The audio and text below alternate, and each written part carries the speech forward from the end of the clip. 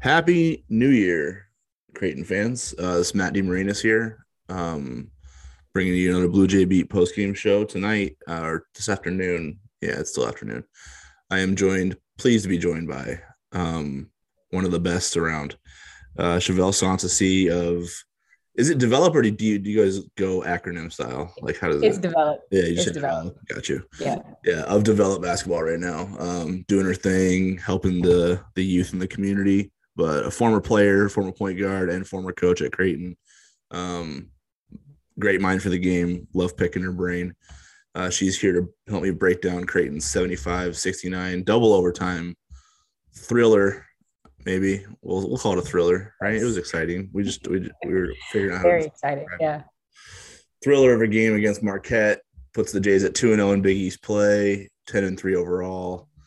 Um, another game like Chev, where like I feel like I don't know. You probably know as a coach and a player, you love to like learn and get better, but you also like to win in the process, right? Mhm. So you don't ever apologize for having a result go your way because it's hard to do. You can play well Absolutely. to lose. I think this is a game where the Jays can learn a lot from what they put on film today, but they can also feel good about going home because they got the dub on the road. Absolutely. Yeah. Especially when you have the young kids that they do who are getting the minutes that they're getting. Like you can't put a value on that. So just the experience of being up 17 at one point, Yeah. getting down, having to put, be in that timeout where you need a 3-pointer, you need a basket. You just can't replicate those opportunities in a practice, no matter what you do. So the emotions that are attached to it, all that, those are all good for the end of the season, conference tournament, NCAA, all that. So yeah, you can't put a value on that stuff. Yeah, for sure. I mean, I don't know. There's also something to be said about this team when the moments get tough because I think they've played pretty well in those moments. I mean, when the game is, there's not a lot of flow to it. It's a little bit ugly. Like neither team is really putting together stretches of good possessions after good possession. Normally that's not a game, historically speaking, that, Creighton feels super comfortable pulling out, right? Like those Yeah. are the games where it's like advantage opponent. If we can make this game as ugly as possible, slow the thing down. Yeah. Uh, but and even though Marquette would probably have looked back on this and feel like they had chances to win that game, especially in the first overtime, there's just something about the way Creighton just toughens up when it's time to Yeah. toughen up. I mean, that I imagine that the time off because they had a 15-day break through no fault of their own. I mean, they were fine from a COVID standpoint, but with the Christmas break and everything, and then Georgetown and DePaul going on pauses, they hadn't played since that Villanova game. And I think, fatigue was a little bit of a factor in the second half. You just saw the offense kind of Mhm. through nothing that really Marquette was doing. The offense just kind of stagnated. Like Yep. there wasn't a whole lot of weak side movement. All the meaningful kind of movement in the offense came at the point of attack, and that Yep. just allows a defense to kind of load to you, right? So Absolutely. there Yep. was there was some of that in that regard, but man, when it's like, hey, we got to make a play here, we're gonna lose. Like they made plays, that's I something to know. be And said for it's, that. yeah. Yeah, I agree. That's what I felt too. I felt like it got really stagnant. Um, if like the way that I like to think about it is when you run an offense, you like for there to be inside to outside activity, Mm, something to make sure that the defense's heads are turning. But if you watch, quite a few possessions, it felt like they were doing the weave at the top and everything was just very exterior, mm, outside the three. So non-threatening movement, basically. right. So, but to your point, like even with that being the case, they did that. There was one possession that happened, I think, and I think it's the same possession that Nimhard got a pull-up jumper to the left wing. It was like a 15-footer. It was like a little step back, Yeah. and he drills that after very light movement or activity on the offensive end for most of the possession.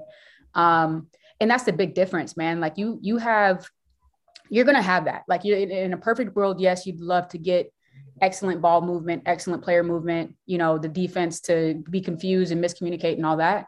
But at the end of the day, you're going to have times and stages of a game where your offense isn't great.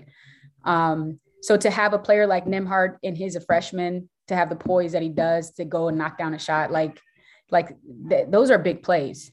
So that's the thing that I'm looking at is like, all right, this is stagnant, but you have some freaking go get a bucket players. Yeah. And another thing about Nembhard too is, I mean, I thought I could argue this maybe was his worst game of the year when you put the whole thing together, but then, he hits the bucket that you're talking about right there that gave Creighton the 2-point lead late in regulation. Mm-hmm. And, if he doesn't hit that, they lose. Yep.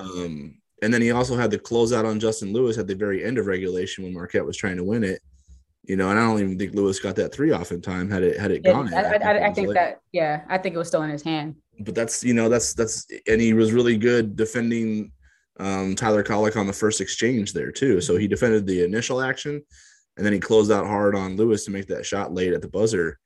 So just a couple, again, the totality of his performance probably isn't a positive, is like a net positive, but winning plays when it mattered, right? Yep. That's what it is, man. Because basketball is, how it is. It's like this for all players. There's never it's never just consistently at one peak. So I think with him, and I mean, I was going to talk about the Rati kid too, but they just have guys who know what they need to do in certain situations. That they have what a lot of teams have is the moments of just calming, being like maybe a little too casual. Like one of the responsibilities I had for scouting reports was BOB, so baseline out of bound plays, whether it's defense or offense. And we had Connie came in and she had a thing with the Nebraska girls where you have to always be ready, defensively. And if you watch that end of regulation, baseline out of bounds defense, it would have drove us crazy. Really? That's the thing. Yeah, because we're just upright. We're kind of casually communicating. No one really is super matched up. For the most part, I would say 4 out of the 5 guys are straight up and down. There's just a casualness, so those things are going to I don't want to say those things going to happen, but when you see that stuff and then you see Roddy sprint after, there was a guy who had a open shot on the left 3 right in front of their bench. Do you remember that? And Roddy runs into the guys on the bench because he's closing out so freaking hard. Okay. Yeah. You just, it's just 2 very different things. You got really casual offense at some time, but you got to go, you got a guy who can go get a bucket. Mm-hmm. And then you got guys kind of standing up and down. And then when it's time to make a play, they're ready to make a play. Yeah. Is that more frustrating for a team to know that it's in there, but it's not consistent? Yeah. When you're fighting yourself sometimes. Yeah, I think that's the fun part about coaching, because I think when you, like you said, you can walk away with this win, but there's a lot of learning material in the game, right? Mm-hmm. So simple things that you can make adjustments to make you a great team are simple things. You're not asking. It's not like you're shorthanded. You don't have the athleticism. You don't have the type of guy that you need. It's just, that's the fun part of coaching is how do I get. You're never going to get a kid to do what you want them to do 100% of the time, but how do I get that kid to do what I want them to do? Go from 85% of the time to 90% of the time to 95% of the time. Mm-hmm. So that's kind of what I see. I think with as good as we are, as young as we are, we have a lot of, we have a high IQ team. I think there are a lot of guys who have pretty high IQ. They play very controlled basketball. They seem like they pay attention as a scout. So how can I elevate that? And so that's when you got to be nitpicky and critical of things like BOB defense. And just maybe the offensive possessions where things aren't as active as you would want. Yeah, a couple things off of that I'm curious what you think. The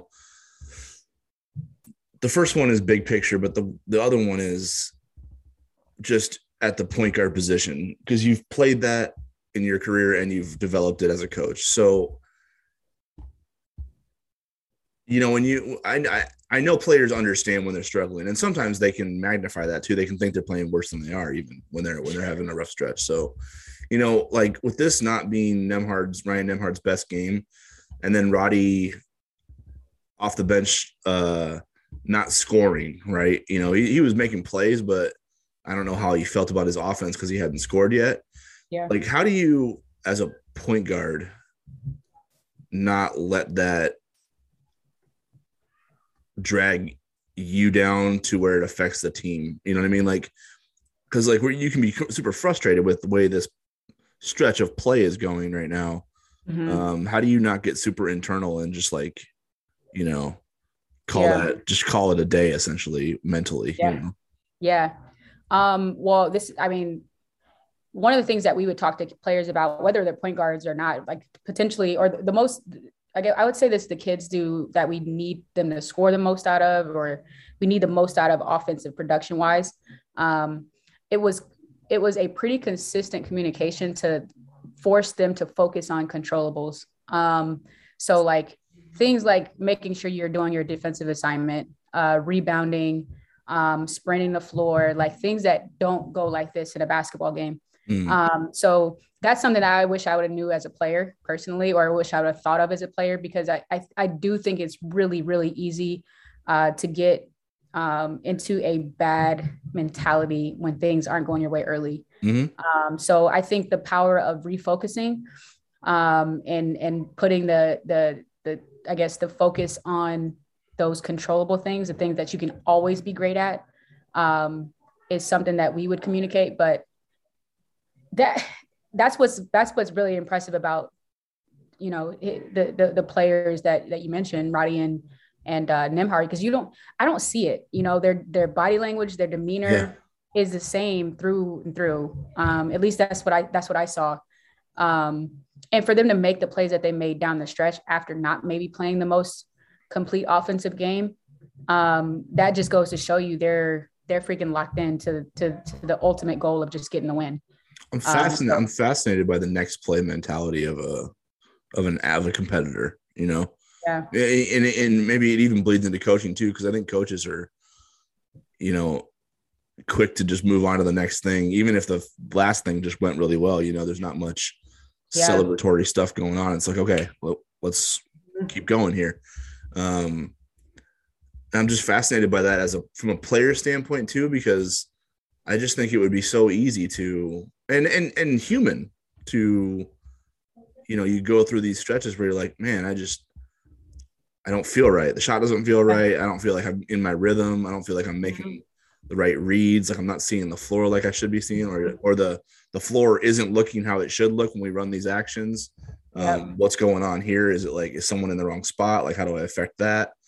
I'm just fascinated by, I don't think I expected this team to be as good at recovering from poor stretches as they have been. Like, I think, I look at they're 10-3 right now. And, you could go back and look at a few different games that could result in different ways if they had been more internal and less resilient. And I think, as I try to look at this thing, big picture, I think it's hard to quantify, but I think that might be one of the things I'm most impressed with, is just how they wipe one thing away, good or bad, and move on to the next thing. Yeah. And I mean, I totally agree with that. And to me, you have to completely attribute that to Mac and the coaching staff. I feel like when you see a bad thing happen, that's it. My normal thing is, whenever I go to games, whether it be a high school game or college game, whatever, as soon as a kid makes a mistake, or a player or team does something that I know is not good, I instantly have this habit of looking at the coach, because to me, it's just a habit. So if you do that with Mac, when they're, unless it's like absolutely out of control, there's a rare occasion, times where he'll kind of get on a kid, but for the most part, he's like, okay, move on. Let's go. He's very positive. His demeanor is very positive on the sideline. And as a player, if you experienced having someone constantly being like, it's okay, and you already know that you made a mistake, but you can feel rest assured, or you can be, assured that, your coach, the person who believes in you, thinks you're fine. I think it's easier to move on as a player, especially, younger. So I think that body language stuff, that being able to move on, that poise, even when things aren't going well, I think that has a lot to do with how Mac communicates with his players in probably practice, but to me more so in games when you have thousands of people watching you and you're, it's just, and guys are different too, like they're, they like attention, but they know attention is on them. So that there are times I think where, and girls, I can't say even it's just guys, but like, it's embarrassing, when you make a mistake, it's already embarrassing to yourself. So you have thousands of people watching you. And then you have your coach on you too. That's not good. It's overload, so for right? him to Emotion be overload. Yeah. So for him to know that he's going to be on your side no matter what, I feel like that's just another assurance that these kids have, which results in often good things. Yeah. At the end of the day, it usually turns out in their favor, right? Yep. Yeah. Well, I guess, what did you think about the end of the second half? Like, they came out at halftime and hit those 3 threes from the right corner, all from the right corner. I think it was off pretty. I don't know if Alex's was the same action, but Hawkins's 2 were off the same kind of caused the same kind of confusion for Marquette. But yeah, bang, bang, bang, right out of the locker room, and then it just they just hit a wall. I don't know if it was. So I don't know what do you think? Like, I don't know if it was the break or if it was just like, oh, we're cruising now, like foot off the gas type of thing. Like, what do you think? Where do you lean? Do you lean more fatigue, or do you lean more they caused some of that themselves? It could be a combination, but I think typically, I think that's a fairly normal thing that you see, right? Like, you see a team that gets up and you feel like they're in control. Yeah. And then all of a sudden the lead starts slipping away. And then, one team gets tighter and tighter and tighter. And all of a sudden it's a game. Cause it's not like the lead went away right away either. Right. So yeah. Right. It's overtime. Yeah.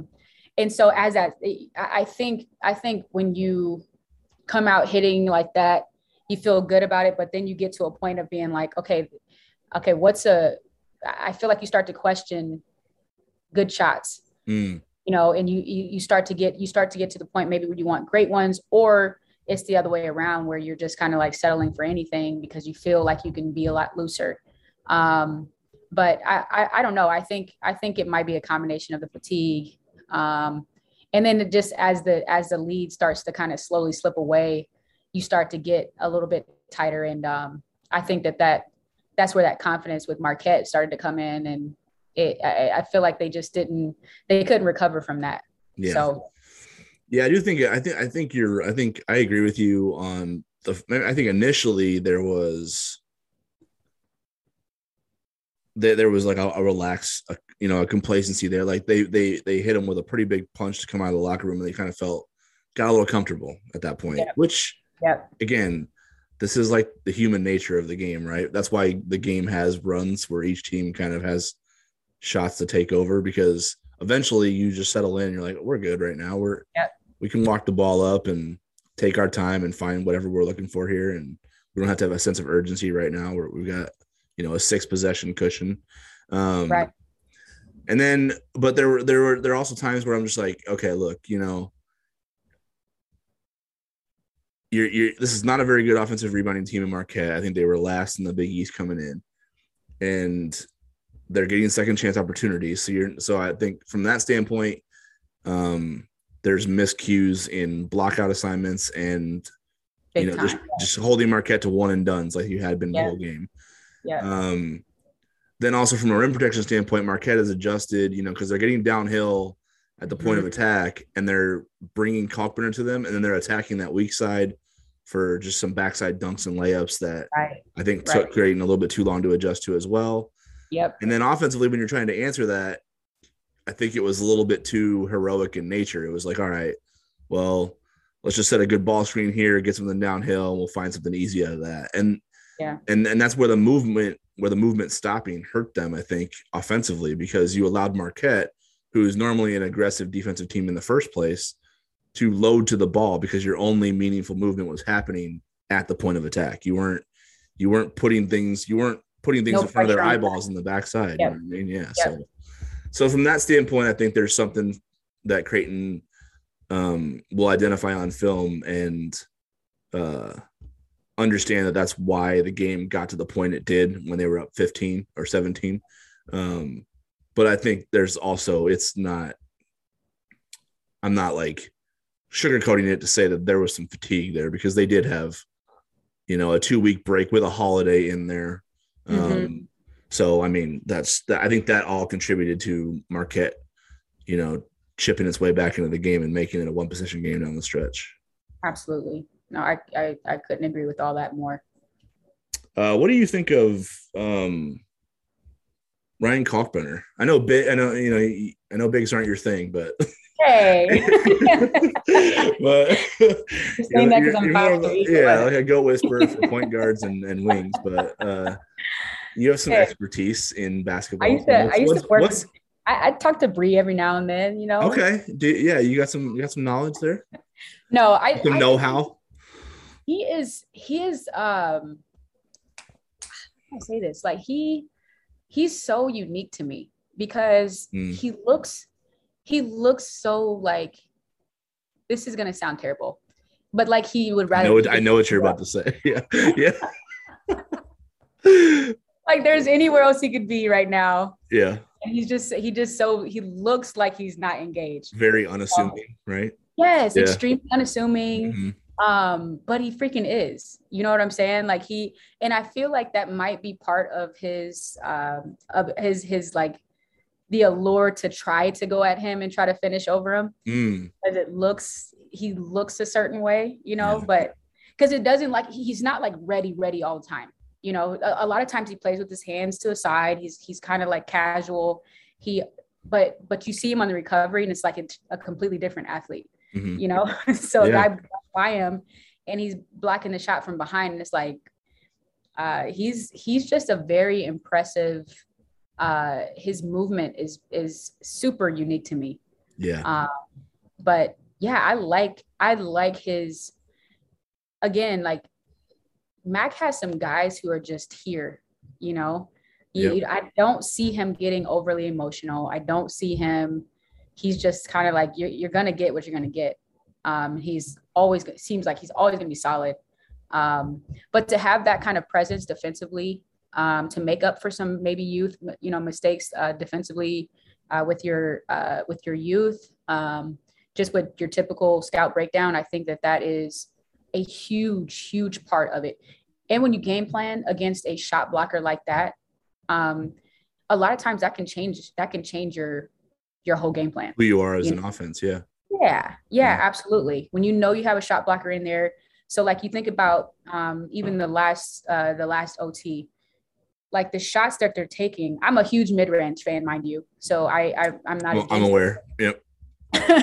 But you look at the shots that I can't remember the guy's name, and that's terrible. But he took 2 shots like Daryl Morrissey line and one step inside the free throw line. You remember? And he wasn't comfortable. So like the first one he made though. But you can just tell there's a hesitancy and there's a presence that Ryan has that impacts like just the mentality of even scorers who maybe are used to being a little bit more physical at the rim. And so that's a really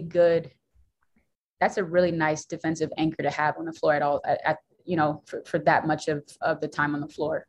Yeah. I think it's one of those things where you wonder what you would rather have defensively. Like if I were to ask, coaches, like, would you rather have just a dog on the ball who is just going to, make people uncomfortable, like make you feel them the whole time? Like I can't really, I think, guys want to walk the ball up or just want to play with some space to just see the game and settle into the play, right? Like, how am I going to attack this? And with someone who's just a pest on you, like you don't really get comfortable to attack. You just kind of have to deal with them. Right. But then again, with Ryan Kalkbrenner inside, you've got someone who you can, even if you get downhill past your own man, like now your problems start. You know what I mean? Because you got to figure out, okay, what angle can I take here that'll give me the best opportunity to get a clean shot on the glass or on the rim. Yep. Like, can I go into him and draw a foul, or will he, at that point, if he's straight up and down, you can go into him all you want. It doesn't matter. Right. Yeah. There's just so many problems it creates by him being there, because the floor's already shrunk when you get in there, and then your options are limited. So I don't know which one I'd rather have defensively, but I know Creighton's had different ones now. And, with Kalkbrenner back there, like that's a powerful weapon for them, because they can make a bunch of mistakes. It's big and he erases it. Exactly. So like you think about the adjustment that Mac made to go to zone when they started downhill pretty easy. Like Kalkbrenner is still the same effectiveness / presence he is no matter what. Whereas if you do happen to have an elite guard defender, you can have him pick up and then get and settle into a zone. But like when you want to make those change ups, when you need to make those defensive change ups, Kalkbrenner he's just going to be like a solid, again, anchor part of that defense, and it's he's always going to be extremely effective at the rim. And when I think about the games where we struggle against certain teams, it's like, all right, how many easy baskets do we give up? How many layups do we give up? Yeah. And if you can cut that in half just with one person's presence, or more, like that's to me, that's way more powerful than just not just, but like than an elite guard defender. I think they're both really important, but if I had to choose, I would choose a rim protector. Because I used to gamble all the time defensively. That's what I'm saying. I would love to have somebody out there just making sure. I'm gonna go for this here, but I might get out of position. But you help me out, okay? Yeah. Because then your defense at the point of attack can be more tenacious, right? Absolutely. Because there's so many benefits to that. So yeah, I would take a Kalkbrenner for sure. Yeah. So one subplot of this discussion, I have this a lot with some group chats, is let me see how many minutes he played tonight. I'm pretty sure he logged 45. See if they've got the stats in my email yet.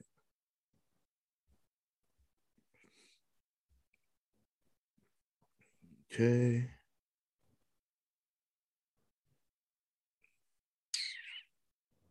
Yeah, 44. Yeah, he logged 45 minutes tonight, essentially. So, what do you think Creighton can do to, I don't know, stay above water when he's off the floor?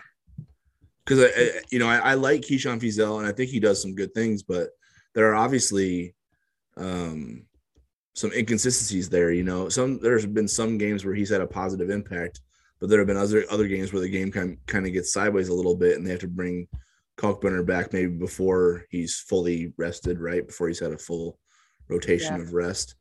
And it just feels like, it's early January. You don't want to be riding guys like that at this point of the year. You want to get them to March, and then, you can shrink your rotation a little bit more, when it's one and done time. Like, what do you feel like is a strategy maybe Creighton can employ? Like, do you see anything in how their roster is made up right now that would allow them to play some smaller lineups like they did 2 years ago? That would just help them offset those stretches where Kalkbrenner has to rest. Yeah, I think, and I'm sure they do this to an extent. I think studying the lineup, the substitution patterns of other teams is pretty valuable. Oh, really? Yeah, because and this is 100% Flan, but I think one of the things that he was really good at is recognizing the patterns within substitutions. And so if we knew, so we had Audrey, and we of course would love to have played her however many minutes per game, but we knew she needed a break. So sometimes we would like match up the subs based off of who came out. So like if Kalkbrenner is going to be really good up against the starting five because they have two really good drivers or a really good post player, then you want to try to maybe pair up Fizel or Zell with the guys when those guys sub out, or one of the two, or one or two of the three sub out, Okay. And try to play with the minutes that way. Mm. I remember we did that quite a bit, I think, during certain years, but yeah, sometimes it's just so that maybe way. it's not necessarily about finding an effective lineup, but it's maybe just about finding one that can match up best and maybe create like a net neutral type of situation. Something like that. Yeah. And I think you can put, so one of the other things is, you know, there's kids who are coming off the bench with the sub, right? With the next post. So you put more pressure on that kid to have a heavier defensive role. You know, maybe that kid needs to pick up the ball at 3/4 court and put more pressure on the point guard. And you're not asking the starting point guard to do the same thing. You know, the other guard to do the same thing that maybe that's where Creighton's really going to miss Sharif Mitchell. And you know, and the more time goes by right now, the less likely it sounds that he's going to return this year. But like, he sounds like a perfect guy who could play with Keyshawn, because when we just talked about it, right? Like Ryan Kalkbrenner being the guy who can clean up all the mistakes inside. With Sharif, he's the one who can make a mess on the perimeter, right? Right. And where your inside defense doesn't necessarily have to be as potent, because teams are having a hard time even getting to that point, right? So for sure, that's kind of where Creighton is going to miss Sharif, is because you could survive longer stretches with Kalkbrenner on the bench if you had someone like Sharif Mitchell who was just making a nightmare for ball handlers to get comfortable. Right. Yeah, man. I think that is going to be a tough one if he's not able to come back. I had missed on the last thing I saw is that he was planning on coming back for this game. Yeah, they had him. He went to see a doctor, but it just doesn't sound like it's healing right. So I don't know. And he's been out so long too that kind of getting him back into into his like full, because you know how hard he plays, right? Like you can't. Yep. He's not a half go and make it work kind of guy. Like he's got to be pedal to the metal. So like it's one of those things where like, if he comes back, how close to 100% is he, and how much re-injury risk is there for him? Because I get it, and it's getting to the point you're in January now, so it's like, is it worth risking it when he can maybe just redshirt and be I don't know what year would he be if he took this little bit in? Well, he's a 3-year junior right now, so he hasn't redshirted yet. Okay. So yeah, he'd still be in the 4 and 5.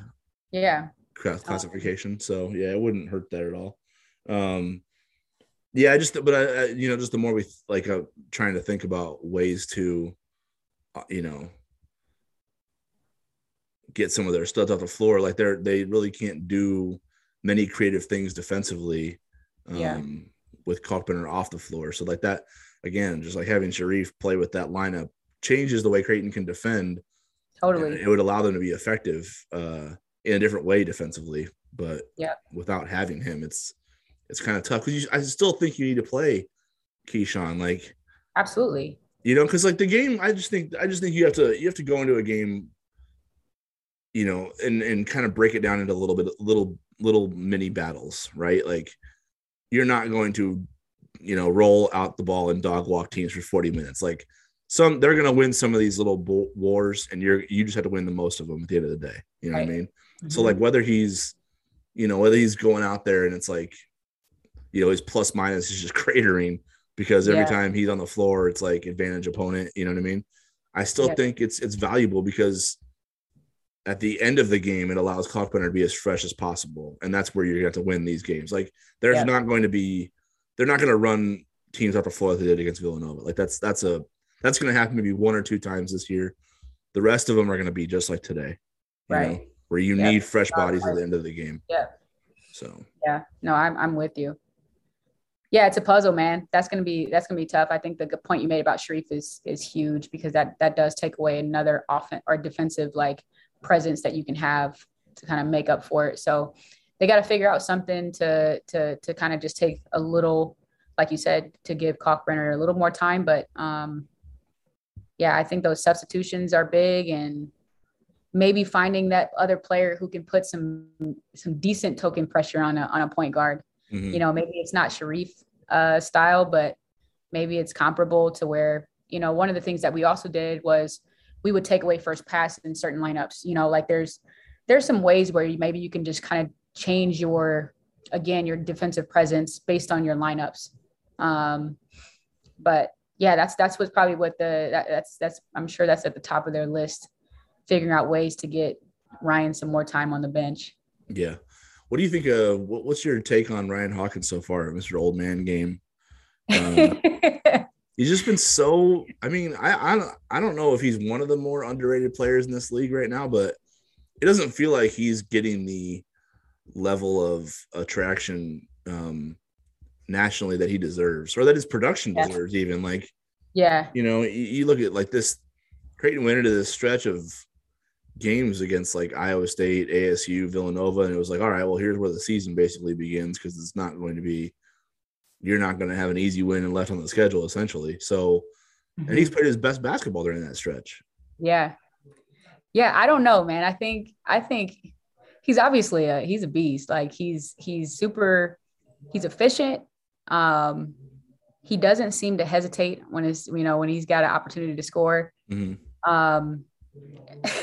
I was talking to Jalen, and so Jalen Agnew and Alexis Aquino-Tico, both former Creighton players. We were just having a conversation about like how they didn't never put the ball between their legs. They never did anything like saucy, we would call it, you know? So, yeah. So we were talking about it. She was like, yep, we're just straight chicken with some salt and pepper. Okay. So when I think about him, and I think about the lack of attention or lack of appreciation for maybe his effectiveness and his offensive presence, I think about that. He's not flashy. He just goes in, does his job, and he does it at a pretty high level. His production creeps up on you too, right? Like it does. He had 12 boards today. Yeah. Okay. And you wouldn't think about that until you look at a freaking stat sheet, you know? Yeah. So he's not flashy. He's just does his job, and he does it really well. Yeah. And unfortunately, the flash is kind of what gets more attention, I should say. Yeah.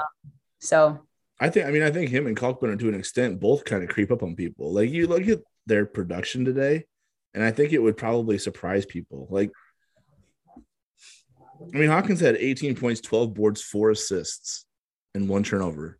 Like, yeah, that's you know what I mean? Out of that position, that's craziness, right? And then you know, Kalkbrenner, 20 points, 12 boards, 4 blocks, 2 steals, like only turned it over twice, barely missed a shot.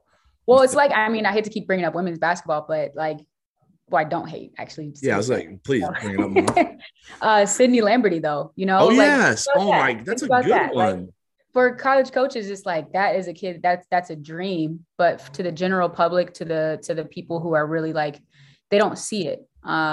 So I think players like him, he's a coach appreciated kid. He's much more a coaching staff. I guarantee you other coaching staffs, like, you know, will give him what he deserves, because they're the ones that are scouting against him. They see his stat lines every night. So I think, yeah, there's just, when you're not flashy, when you don't got a little extra sauce to you, it's a little harder to gain some, you know, probably, I guess, more attention. Yeah, Sydney's a really good one in terms of just, maybe not from playing style, but definitely from like an attention they garner for their production. You know what I mean? That's really good. Yeah. I hadn't thought about that. But yeah, man, he makes such an impact on the game. I don't even know how I would help people understand it too, because you just got to have to watch like the way he moves. Cause I think you can see that he's a thinking player, right? Like, you know, he's he's always communicating defensively, which means he's rarely confused, right? Because he's just constantly calling out what's going on in front of people so they can understand, how to react to it. And I think that takes a basketball IQ, a high basketball IQ. And then, his rebounding, like he's not necessarily a guy who's, going to move a bunch of people or jump to the top of the square and rip down a bunch of balls. But like, he's just very, he knows where to be. Yeah. He's in great position. He is a player that's probably, that has grown up his whole life not being flashy. So he's always had to be really good at the things that other people don't maybe value quite as much.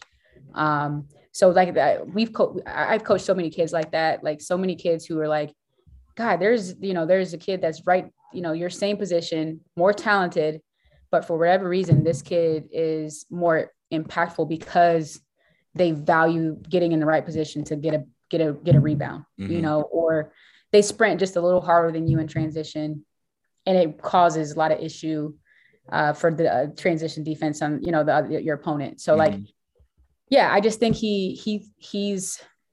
I'm losing the type of player we used to call it, but like he's able to play the game and be very efficient, very effective, without having to be flashy.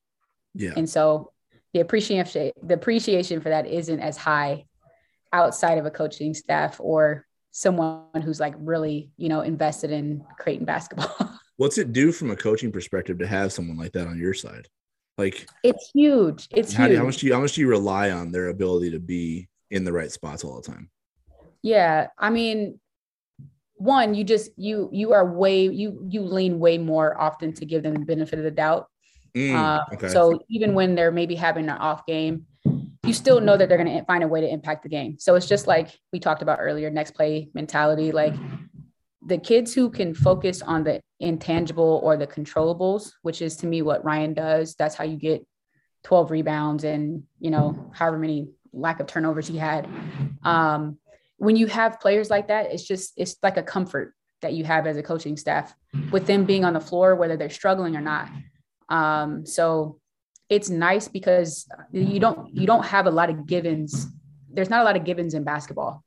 But when you have players like that, you think of it as a given, you think about Ryan's going to play, he's going to give us X guaranteed. And you can feel confident saying that. So I think players like that, it's really important. When, as a teammate, like, what do you feel when you've got him on your side too?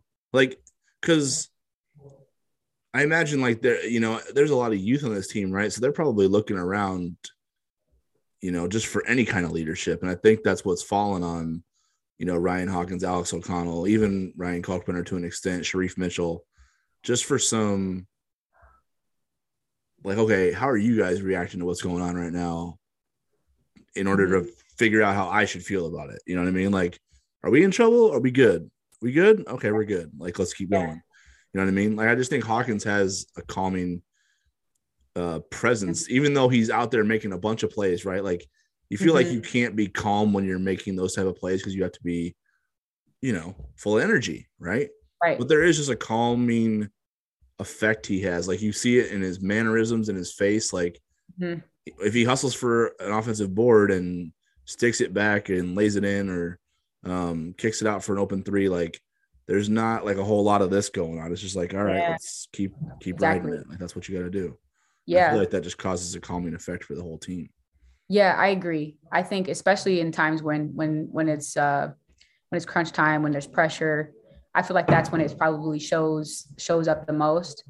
But like, I think it shows in their willingness and want to get him the ball in crunch time periods. And I don't know. I think when you're a teammate looking at that, I feel like it helps you to grow faster as a player. If that's not you, if that's not who you are normally. Oh, okay. So you can like learn how to be like that, is what you're saying, right? Yeah. I think you can learn how to affect the game in other ways outside of the ways that you're typically affecting the game, So when you see someone because I'm sure they're like clapping up Ryan in locker room or practice time when he's doing these things. And I think it's good for I think it's good for younger players and players with different skill sets to see the value in things that maybe don't have to be so up and down. So I think that's the good thing on the teammate side, to have a teammate like that. Yeah, I felt like, when you look a couple of years back at the team that obviously got on a roll in February and March before the pandemic, I felt like that team just it started to exhibit a lot of like what the Caleb Josephs and Connor Cashaw's, like, players of the years before that still weren't on the roster, had maybe instilled in them by handling the day-to-day a certain way. You know what I mean? You just like, I think it just, it rubbed off is what I'm trying to say. Then they just learned how to build a habit of not being too high or too low, and let it affect performance. And I think even though Ryan Hawkins isn't going to be around for the majority of these guys' career as a teammate, I think his I can think his presence will always be there because of what they took from him in this season. You know what I mean? Right now they're relying on him to be very productive too. But I think some of that will be someone else will be able to step up into producing in that type of role because of the way he did it. Like, I just think he has an effect on guys from a day-to-day standpoint that they'll be able to take a lot of positives from just the way he approaches the game itself. Absolutely. Practice, games, moments, everything. Yeah. And I think the coolest part about it is he's coming from, he's doing this at a high level, coming from playing Division II basketball. Obviously Division II basketball, I will be the first person to say Division II NAIA, that basketball is basketball.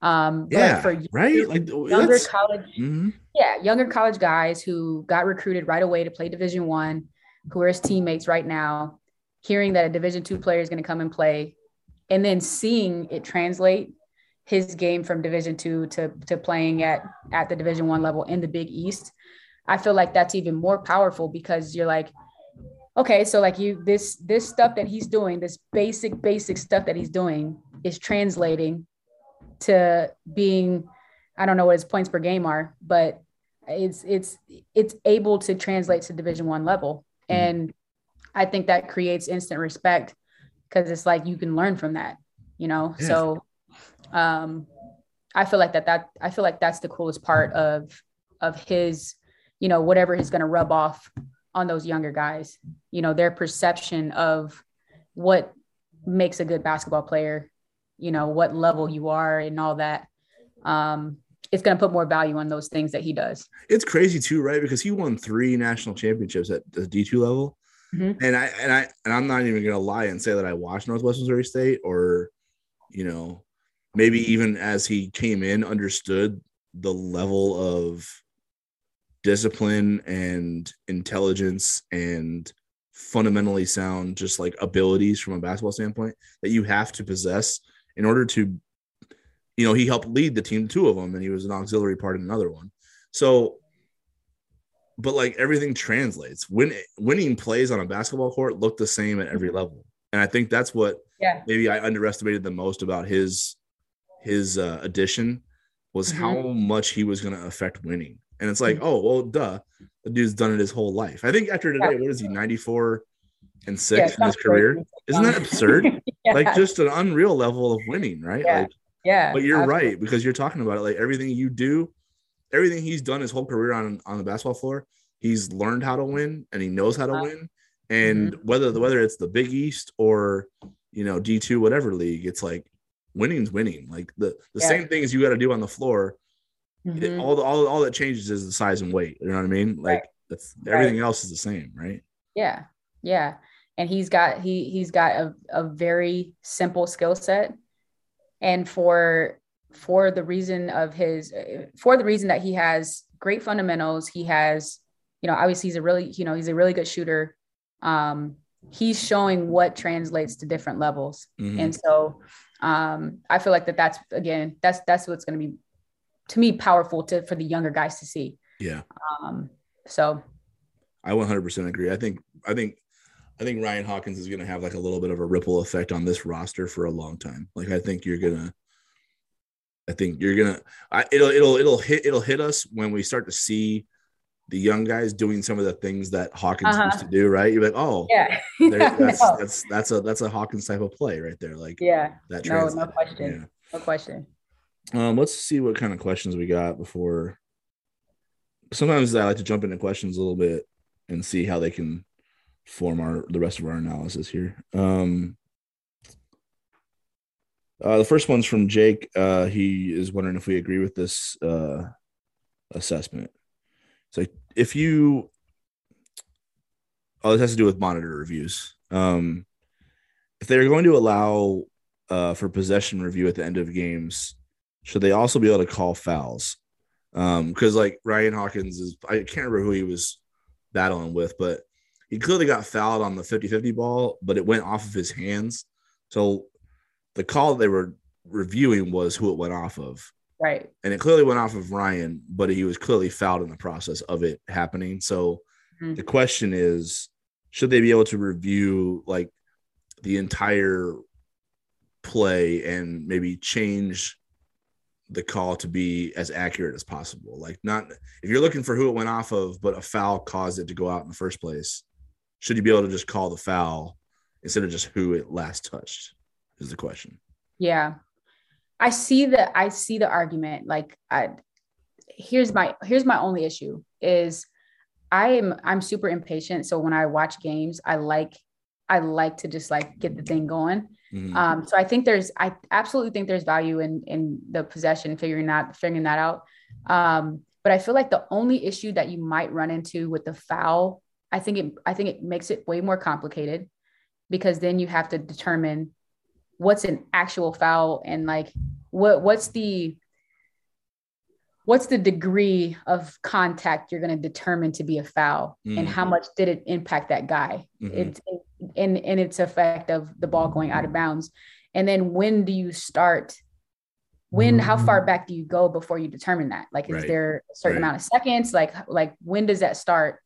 And so I think that's because like that's the one thing that's different about like, you know, a baseball player, a volleyball player, like a football snap, like in basketball, like it's a free flowing sequence, right? So like everything leading up to that moment could be, you know, up for review essentially. How far where do you start? Where do you end? Right. Yeah. You got pushed and then you tried to reach back for the person and they ended up fouling them and the ball tipped, you know, there's just so many intricacies that I think would get involved in there that I don't want to say it would take away from the game, but I do think it would make it very gray.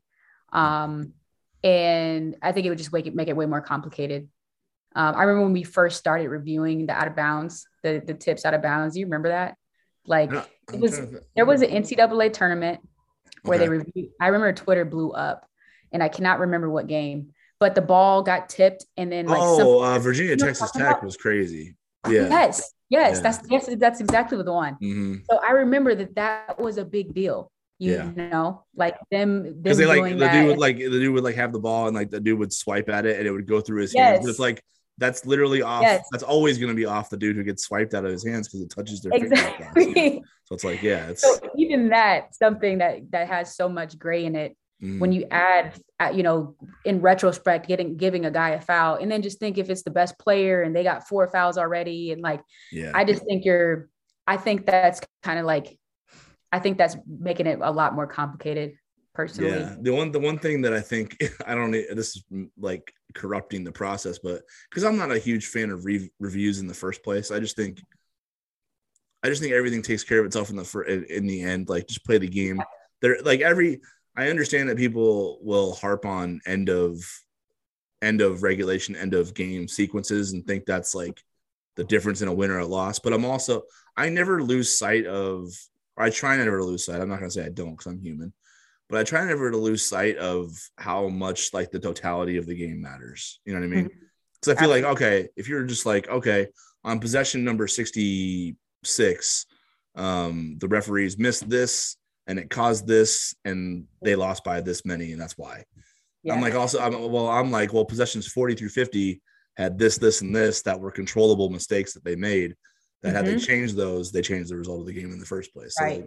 I try not to lose sight of that when we're, digging into like, but he got fouled on that play. Yeah, but there's like other plays where they could have changed. They could have, if they had controlled what they could control, they wouldn't be in this position in the first place. Yeah. So that's the part of it. That's the reason I hate replays, because we focus a little bit too much on end of game sequences like that, and not necessarily the bigger picture of why we're in that position in the first place. Absolutely. I honestly, I wouldn't even have it, because I think when you slow the game down to frames per second, you can see a lot of stuff that you would overturn. You know what I mean? Like, who knows what we're dealing with at that point. So if you want to play a game in a computer, like, take all the time you want. But when it's just like, hey, man, just check the ball. Let's go. Let's make this happen. I'd rather just see them forget about it. But I understand why Creighton fans are upset, because absolutely the dude was all over his arm, and that's why he wasn't able to corral it, and that's why it went off his fingers. And like, it's clearly a foul that causes it to go off of him. I understand that. And it was a big moment in the game, but I also know that like Creighton had a 17-point lead. So there's a whole bunch of like meat on the bone here that we can still pick through to figure out why that play even mattered as much as it did in the first place. So yeah. If they could pinpoint some sort of rule to make it to where it's going to be like even, and it's a simple template that you can follow on any kind of situation or the majority of situations where the ball goes out and there could be a foul involved. But I just can't think of anything that would make it to where you're like, but 2 seconds before that, he got pushed. And then right. Like, so why don't you count that foul? Exactly. So, it creates a mess. Yep. Let's see.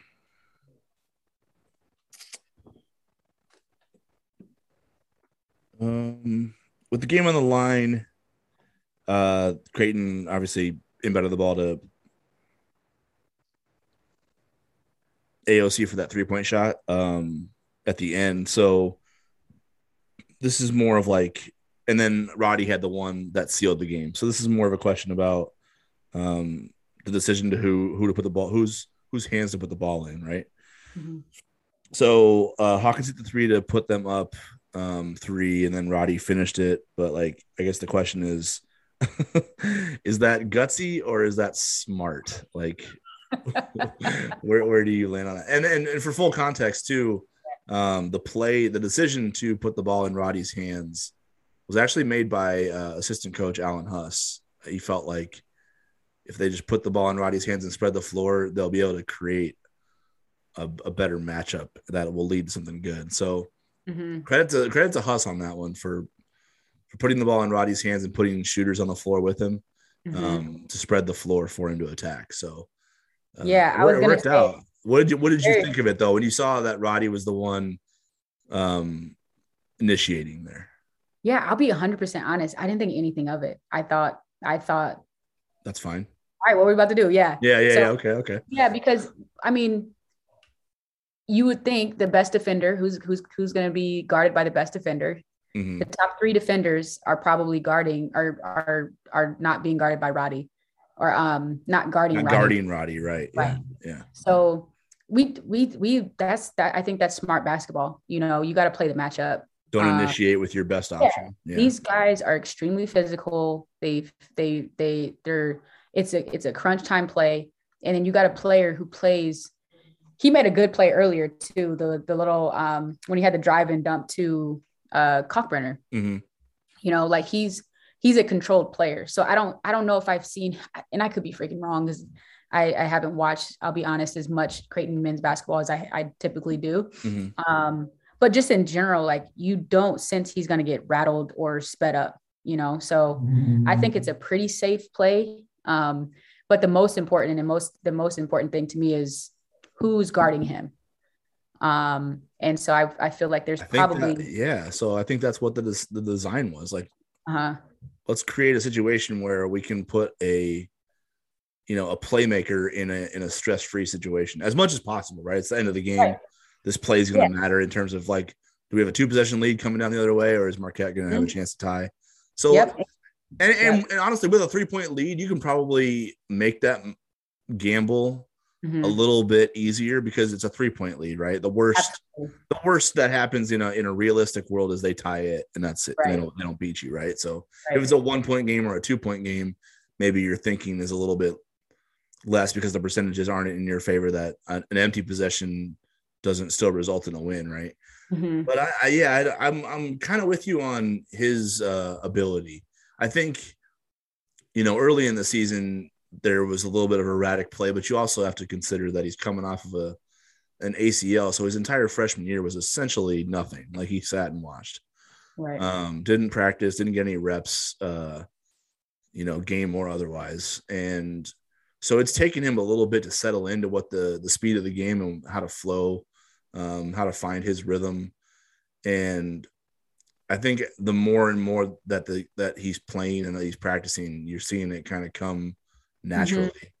And honestly, that play was I don't think it's a flashy play. I love it because all he does is like he gets a step on his man, right? And it was a matchup advantage because he had a speed advantage, like you said, because you've got the floor spread with your shooter. So Marquette's defensive attention in terms of a scouting report is focused on the auxiliary parts on the floor, right? Like, okay, where's this shooter? Where's that guy?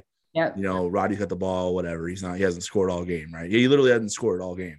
So you're probably thinking he's trying to find somebody. And then, so then he beats his man, gets downhill, puts 2 feet in the paint, shot fakes, just a little bitty shot fake, right, to get a little bit of an angle. Then he steps through, lays it on the opposite side of the rim. Like, that is beautiful basketball. I love when guys execute like that in a big moment, because it's like, because I think you have to be so calm to execute that many fundamentals in a row. In order to make a play, and he did. Yeah, man. It was incredible. I'm telling you, it's funny. We had this little basketball camp, so I think it's just good for Creighton basketball fans. I think even better for younger kids to see. But like, we just had a camp, and that's all we talked about the whole week. Just making 2-foot strong, simple plays. Make that be your foundation, and then add this flashy sauce stuff if you want, but at the minimum, to be able to make plays like that, it just shows you, again, it's just about translation. Like, simple translates. Ryan Hawkins translates to higher level basketball because it just does. You know what I mean? It's just that's what it is. So to have him make that kind of play at the end of a game where it's quite a bit of pressure, you see Villanova thriving on plays like that. Like, I think that's powerful to the next or the future of the young basketball players coming up. Yeah. Cause that stuff is good. That's I think anyway, I think that was a great play. I loved it. I feel like I get it. I think that defender probably wasn't the best defender on the floor. Clearly. Right. I think you're right 100% that they weren't worried about Roddy. The offside defenders were not concerned with him. And so that ended up paying off pretty well. But him sticking with fundamentals, making a simple play like that, I think is big. Yeah, because I think it's just too easy to, like, all right, blow by my man, find my 1 foot launching pad, and like go to the rim. Like, oh my God, that is what you normally would see, right? Right. Just jump in the air and hope. Yeah. Hope I yam on That's this what dude. I used to do. Yeah, exactly. I know this for a fact because I did it. Okay. Just run, jump, and see what happens. Yeah. Yeah. No, I mean, a great play. Like, honestly, a veteran play, and he's not a veteran. That's what I love about this team. It's like they make so many simple winning plays, and I don't think they should be doing that right now. I know. I'm telling you. You're too young for – where's all this flashy mistake-prone basketball? Yeah.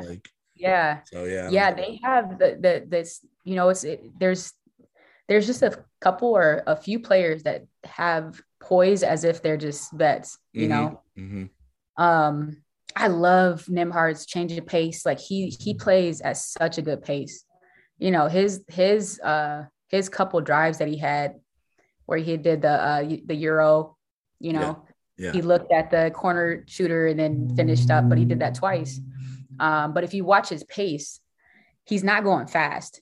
He plays. That's like NBA style. That's that pace where you can Change speeds at the right time. control. Yeah. Yeah, and you're controlling the defense slowly, Mm-hmm. but you're able to get to the rim and be efficient with your angles and all that. So, yeah, they have some impressive players when it comes to poise and just IQ. Yeah, it'll be interesting because this stretch is going to get like I think they're going to come home now.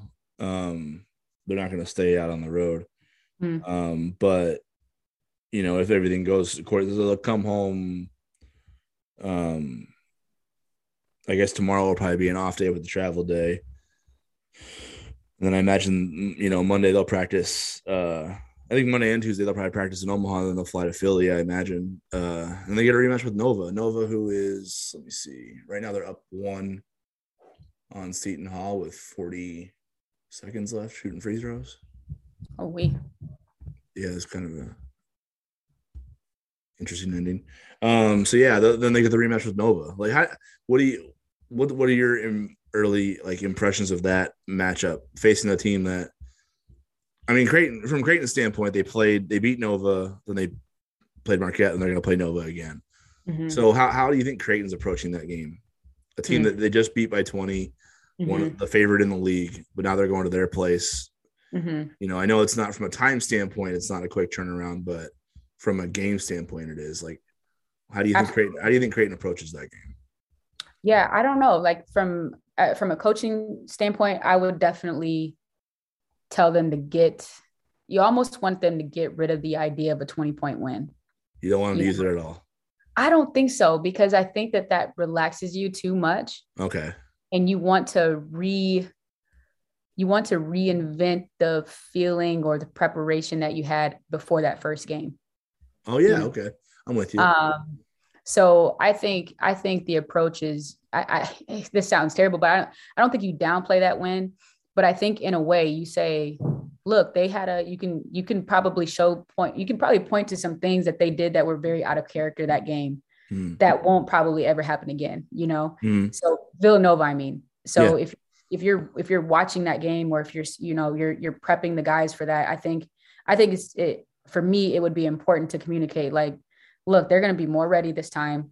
They had this many turnovers or this many things that are super out of character for any Villanova team. So don't expect to have that. So we got to come ready. That kind of mentality, I think, prep wise, I think is important when stepping back on the court against them, because I think it's really easy to get cocky, I guess, after blowing a team out. And so, because you've seen it like with the turnaround game, where the team that put it on them probably would think like, oh yeah, we got this matchup, we got the number, like they can't beat us here and here, we're good to go. Like it but that game, like they won by 20, but it wasn't a 20-point win. Like no, I don't know how to explain it, but like it was more of a grinder than a blowout. You know what I mean? Exactly. Like it got ugly at the end, but it was a 5-point game with under 8. So like there's like 30 minutes of basketball where it was basically possession to possession. So and I'd probably talk about that. That'd probably be one of the points of discussion in that scout meeting. So that's my perspective of it. Mm-hmm. Yeah, honestly, from a matchup standpoint, I think Creighton does match up really well with Nova, or vice versa. I don't know if Nova has as many matchup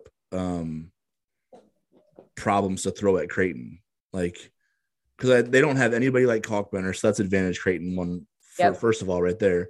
And then they also Nova just kills you with just a barrage of simple stuff. You know what I mean? They're not super intricate in the actions they run and the things you got to pay attention to in terms of movement and all this play design stuff, right? But they're just gonna relentlessly attack you and make you be sound. Like they don't leave your feet, don't fall for that pass fake, don't get out of position here. Don't take me being on the perimeter for granted, because I'm gonna crash the glass when the ball goes up. Like Yep. those types of things, like Villanova just adds those up as the game goes on, and then that's how they win. You know what I mean? Yeah. No So question. No yeah, question. so just hammer the details again. I think Yeah. forget like the margin of victory and focus on like How you did it. how you did it. And Yeah, what for sure. what put you in the mindset to get you in that? Because I think that the most impressive thing when I was watching that game, I'm like, in my mind, I'm like, God, we are super disciplined defensively. Like this 100%. this is the most disciplined I've seen us play against Villanova, as far as like keeping our feet on the floor, on the ground, boxing out, just making sure we're just handling our hopefully one and dones for the most part. But like that's something I think that's the reason why we won. Our defense, I think our defense was really good. Oh yeah. So I think that if they can continue to kind of harp on the defensive side, discipline side, I feel like they'll give themselves a chance. Yeah. But yeah, that was an interesting game, man. Yeah. Execution standpoint, it was almost perfect for Creighton. I know. Like a little, maybe too many turnovers still, but Yep. from a defensive execution standpoint, near flawless. Like that's how Mm-hmm. you gotta play. I mean, honestly, it would help if they played that way every day because they'd win a lot of games. But especially if you want to beat Villanova, like you have to be locked in always, every possession, because they will put a barrage on you if you have slippage. You know what I mean? They'll take advantage of it. Yep, they make you pay for it. And the crazy part is I actually went back and watched all the shot fakes that they did in the game. And it was crazy. The two that they scored on. So just for context, like they shot faked 29 times I charted, and Creighton only bid on 2 of them. But the 2 weren't even that bad. But that's how little Villanova needs you to give them in order for them to take advantage of it. Like that's all impressive. it was like all that. I think one Kaluma got a little bit heavy on his front foot on a shot fake, and it's like, and then Gillespie blew by for a layup, and then another one was a simple little shot fake in the paint where Hawkins, left his feet, and then Samuels drew an and one and finished over Kalkbrenner. Like they don't need much, but they really don't. But but if you're able to stay down, it's amazing how hard you make the game for them because of how simple how much simple stuff they rely on to be successful. You know what I mean? Absolutely. You need to send that stat to the coaching staff if they don't already have it. Yeah, I'm sure that is impressive. I'm sure they're on it. So Villanova was up by 4 with 11 seconds left. So it looks like they're going to be 2-1 in Big East play going into that game. I don't think they play again until then. Let me check. Either way, I expect Villanova to come in pissed off because that's just the way Villanova operates. Yeah, no question. You know what I mean? That had to be a really tough locker room after that game. Because you just know that they have their standard allows them to be like, what the hell was that? Like, we got to get that one back, Yeah, absolutely. They're too detailed. Like, I don't know if I've ever told you this, or I can't remember who I was talking to, but we were in, this is before they got the new facility. But we were in their locker room when we were playing at the Finn. Mm-hmm. And they had this huge chart on the wall. And they had it wasn't your basic stats. It wasn't like assists, points, rebounds. It was like screen assists. I can't remember the other ones, but they were some ones that were just you had to think about what they were. Really? Yeah, but they had the chart, and so you could see the tick marks by the guys' names, and but that just goes to show you that's how much attention to detail and how much value they put into those things that are outside of the generic stats. So I'm sure that so it sounds like it's more process, like a chart about process than result, right? Yeah, because an assist, a rebound, a block shot, a steal, a made basket is a result. Like, how did that happen? Well, it happened because we screened this guy at this level, and it got that angle, and that's how we got the shot off.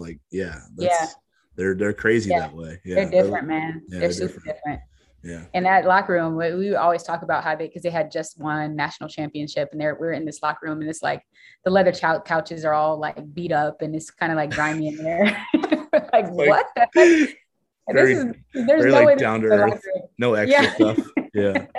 That's I'm sure funny. it's way nicer now, but Yeah, I anyway. think they wait for a renovation, but it probably looks a little bit nicer. But yeah. So yeah, that's Villanova's next game too. So they're gonna have, again, they're already out on the East Coast. So they won't have a long trip home. Um, man, they're gonna. I imagine they're gonna come in pissed off and like they're gonna try to embarrass Creighton because Yeah. they felt embarrassed in Omaha, and you can Yeah. tell from their body language. So Yep. yeah, There's that'll no be question. interesting for the young Jays how they handle that because like I know. it'll be the first time they've faced a team I think that wants to kick their ass. I don't think Mm-hmm. they've faced a team that's wanted to beat the crap out of them yet. Yeah. So it'll be Yeah. interesting how they handle that, won't it? Because like that's always I'm very interested. yeah. I am. I think I really like this team because they don't seem like they're not predictable mentality wise. Mm, I feel like a lot of young guys, you can kind of see the typical track that they go on. There's like they have these mental breakdowns, and then they'll have, and it's just girls and guys. It's just college basketball in yeah, general. athletes But in you general. go through Yeah. these modes of you lose your confidence within the game, and out of there's just a lot of uh, I guess wishy-washiness when it's a lot of young players. Mm-hmm. Um, but I think that that's the unique thing about this team is I don't freaking see that. Like it doesn't seem like we have, because how many freshmen do we have playing, freshmen and sophomore total? Well, freshmen and sophomores. Well, Yeah. I mean, O'Connell's a senior. I think he's a fifth year senior. Hawkins is a fifth, maybe sixth Yep. year. He might be in his sixth year because he redshirted at Northwest Missouri State. Okay. Then yep, you'd be Yeah. six. So, but Hawkins is a 2-year sophomore. Uh-huh. Uh, Nemhard, Alexander, Kaluma, Yep. those are all first year freshmen. Roddy's a second year freshman. Yeah. So yeah, Sharif, honestly, not having Sharif makes them less experienced. So they're Yeah. even less experienced than they started the season with right now. Man, I'm telling you, like you look out there and you're like, all right, these kids aren't crumbling. Their body language is all good. Like it's so the things that you kind of like lean on as a more like a veteran team or older team. Mm-hmm. I don't feel like you can get those reactions out of Creighton the way you would think for as young for the young players that you have on the floor for that much time, Mm-hmm. So I feel like that's their X factor, man. I feel like they have a very poised team, even with youth. And I think that that's a really unique thing because we used to depend, like I loved when we played against freshmen, even if they were really good, like, Mm-hmm. cause you just know for a fact, like as soon as like something, they have a couple bad possessions in a row, 3 or 4, it's going to like spiral into like chaos later. Right. Yeah. Yeah. So Yeah. I'm like, when you watch Creighton, you just don't see that. And it's probably like, I think that that's one of the most unique things about them. Mm-hmm. Yeah, I'm with you. Yeah, it's gonna be interesting because, like, yeah, for a lot of reasons, but it's rare that Nova will be favored. So I'm not gonna say like Creighton Nova will be the underdog in this game, but like I think Creighton is somehow gonna be the hunted one because of what they did to Nova the first time, and it being so soon too. Yeah.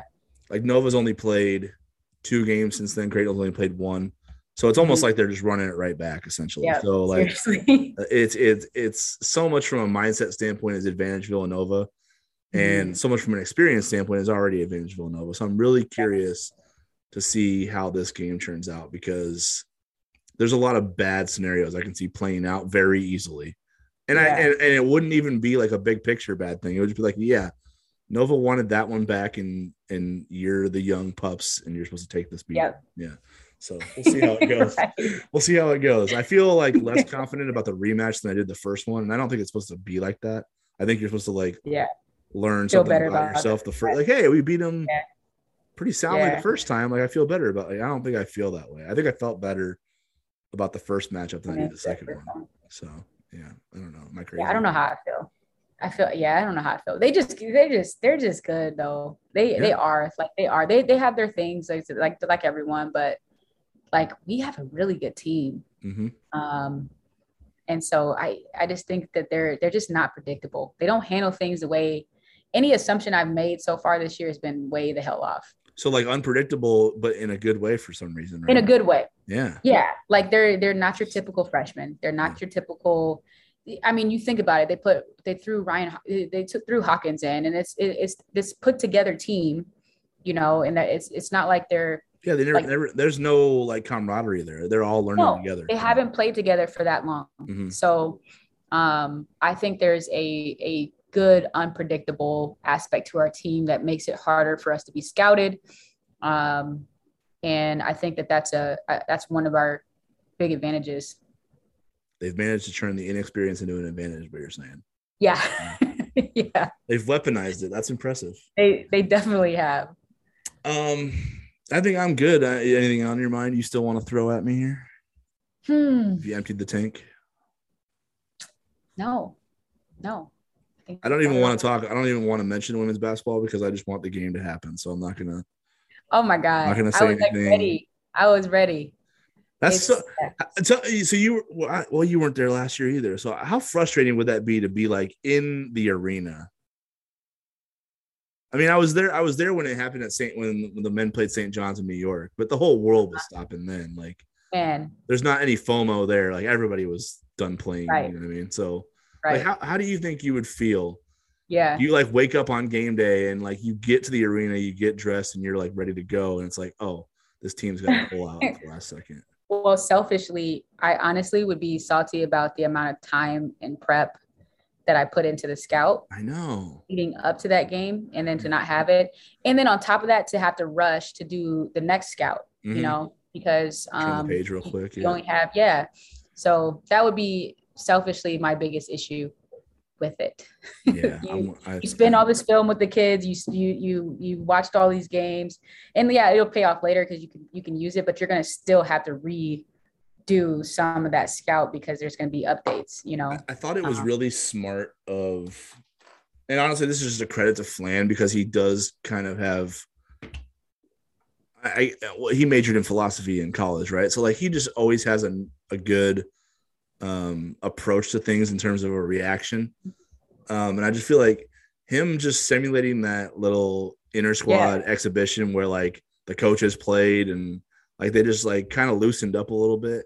Yeah. I think that like helped them wipe it away real quick. It's like, all right, well that sucked, but let's try to make the most of this real quick and just move on. Yeah. I totally agree. I think you know what you're talking about. The game mindset, getting yourself in game mode is different, right? Like you turn into a different person. You know what I mean? Like you don't want to talk to anybody. You don't want to be a family, friends. Like, I'm locked in right now. Yeah. I think really quick, just resetting their minds and everything. And like, all right, look, this was supposed to be a game day. It didn't happen. Like, I know you guys are frustrated and because you put in some work and you didn't get to execute it. But let's just, have some fun real quick while we're here in Indy. Get up and down a little bit, loosen up, and then turn the page like we did the game.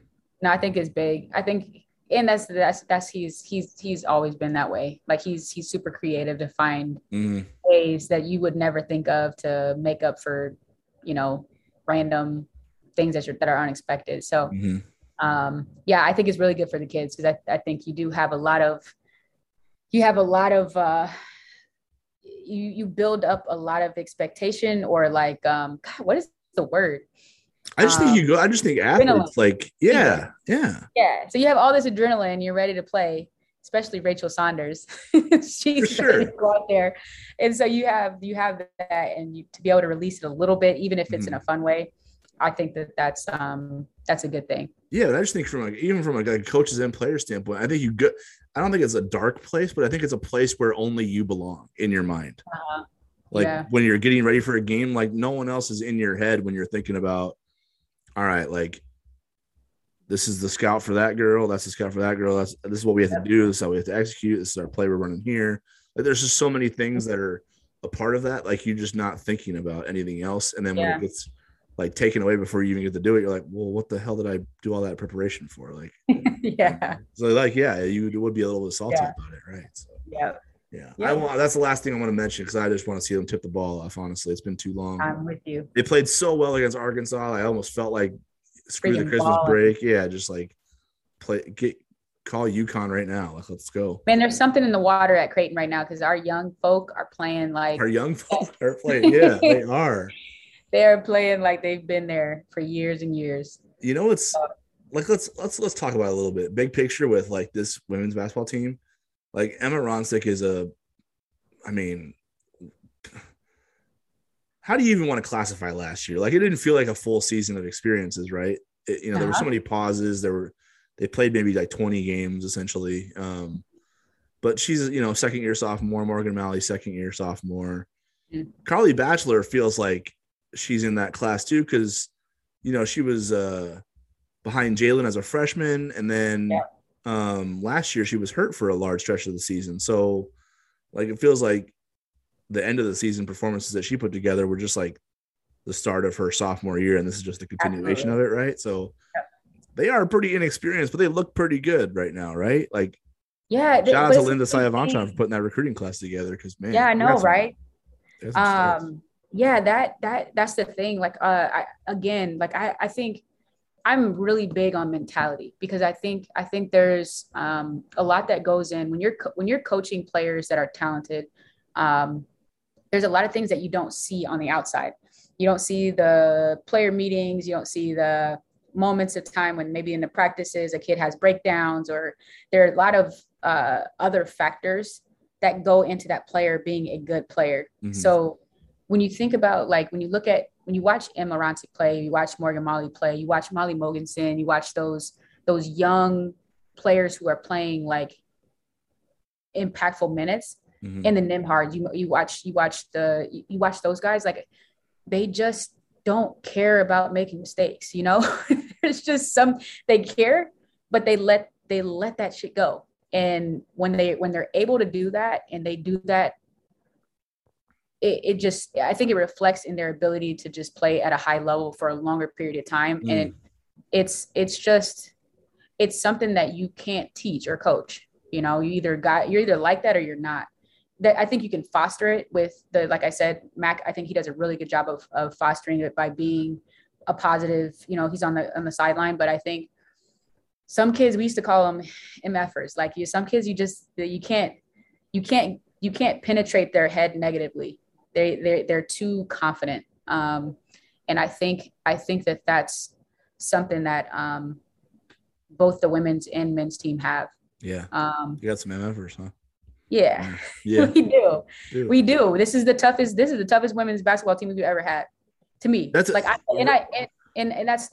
no slight against our former players. That's nothing against them. But think about it from a results perspective, right? Mm-hmm. Because this I think this supports your point. Drake was putting it on them day one. Mm-hmm. You know what I mean? Mm-hmm. It's so easy for that to just be like, well, it ain't our night. Nebraska was putting it on them in Lincoln. And even though they lost that game, and even though they lost the Drake game, that thing could have gone real sideways. Instead, they lost to Drake at the buzzer. They lost to Nebraska. It was like a 5-point game in the last 2 minutes for essentially. They were trading. Like, Creighton was trying to make it a one-possession game. Like, it wasn't a blowout. They haven't gotten rolled yet. Like, they fought every single time. And even when at Arkansas, like, they got the hot start up 16-8, right? Like, Arkansas comes back. It's a game. And then they make another push at the end of the second half, or the first half, and then, like, that's what you're right, like, because they're resilient, and they're just like, okay, you got me there, I'm coming back at you, like, not stopping. And it's as a collective too, like, it's like we've had. I'm not saying we never had tough players in the past, on both sides, but like as a collective group, there's no question. This on the women's side, I'm speaking for. This is the most tough. This is the toughest team we've had. It's so funny. I'm glad you said this on the record too, because I texted Cy on the way home from Lincoln. They're 1-2, mind you, so she's probably like pissed off. Yeah. So they're 1-2. They beat UNO, lost to Drake, lost to Nebraska, and I was just like, I think your team is just tough. Like, I don't know how to. I know you're like mad because you're upside down right now record wise, and you just lost to Nebraska for the first time in 5 years, or 6 years. But man, your kids are tough. They just are. And I think that's going to work itself out at the end of the day. It will. We're not, I mean, I try not to say this because I know now that I'm on the other side, and I know Linda's superstitious and Carly, you guys are all freaks about that superstitious stuff. I know. But now that I'm in the stands, I'm like, I can say whatever I want. Yeah, you can speak freely. So No. So I tell them all the time though, like after any game, I'll text one of them and I'll just be like, you guys are going to be like, we're good, but we're going to be so good all of our teams get better. All of our teams peak at the end of the season, you know? So you think about what we're doing right now. And, you know, I went to the South Dakota game. That was a really tough loss, but it was like, such a good game. We didn't get bullied. No. You know, like, just being straight, like we normally kind of get bullied by South Dakota. They just typically, that's just how it is. But that was not the case at that game. You know, they hit some crazy shots. There were some things in that game that to me were major indicators of our toughness. And for us to have that be our like thing, and then to know that we're going to be good, we're going to be better in February, March. I'm really excited about what's going to happen towards the end of the season. Chev, like, I've wanted to say some crazy shit about this team for a minute. I'm just gonna wait because you would be like, all right, calm down, because I think this team. Hey, I'm probably honestly close to where you are, so I'm gonna. You think so? When we're done recording, I'm gonna throw it at you, and then we'll see how crazy you think I am. But like, yeah, I honestly just zooming back down a little bit here or zooming back in. I just wanted to play tomorrow because, you know, they haven't played since the 21st, and they felt so good after that win. And, you know, if for some reason they don't play tomorrow, Marquette and UConn are their next two opponents, and they're both on pauses. So like those games are already kind of up in the air. And I just don't want, especially for this team, I just don't want them to go through what they went through last year again. Yeah. You know, where they're just sitting out waiting. Yeah. Because like I just think it ruins their flow. And right now they've got such a good flow going. Yeah, and it doesn't give you a true barometer of their potential or where they're at, you know, because there's all these uncontrollable circumstances that are kind of like taken away from, like you said, just our momentum. So last year they won at DePaul. They beat Seton Hall on the road. They beat Seton Hall again in the Big East tournament. They played Marquette down to the wire, and then they won a game in the NIT, and then, you know, lost to Northern Iowa on a one-possession game to end their season. They were just coming off such a high. Yeah. Such a shitty year, you know, where they you know, they had pauses, losses, injuries. So much just like turmoil, right? And then they started this year off so well. They just deserve to have it like uninterrupted, I think. If there's any team that deserves it, you know. Yeah, especially for Tatum, you know, like Tatum 100%. And I think I feel like she deserves to have a normal year. For sure. As close to normal as can be. Her and Rachel, like, give Rachel an injury-free season and give Tatum just let her be out there. Yeah. Because that was the one, I think, that ate at her last year. Like, when she had to sit out the first couple of games and they lost, and then, you know, there's all these pauses. She's like, I don't want this to be my senior year. Like, what the hell is this? You know? Right. So, I hope they play tomorrow, and I hope they keep going, because I want them to have a better experience. That's the main thing right now. So, yeah, I don't even want to jinx it. So hopefully they tip off tomorrow at Xavier. Chev, I appreciate you. It's always fun having me. Talking hoops with you. I know the fans love it too. So yeah, thanks everybody for your questions and for your comments, topics. We will talk to you again after. Well, I guess maybe we'll record something Sunday night, but definitely for sure after Villanova. So hope everybody has a good week. Happy New Year to everybody. Stay safe. Shoveling and driving and all this snow that's coming down. So we'll talk to you soon.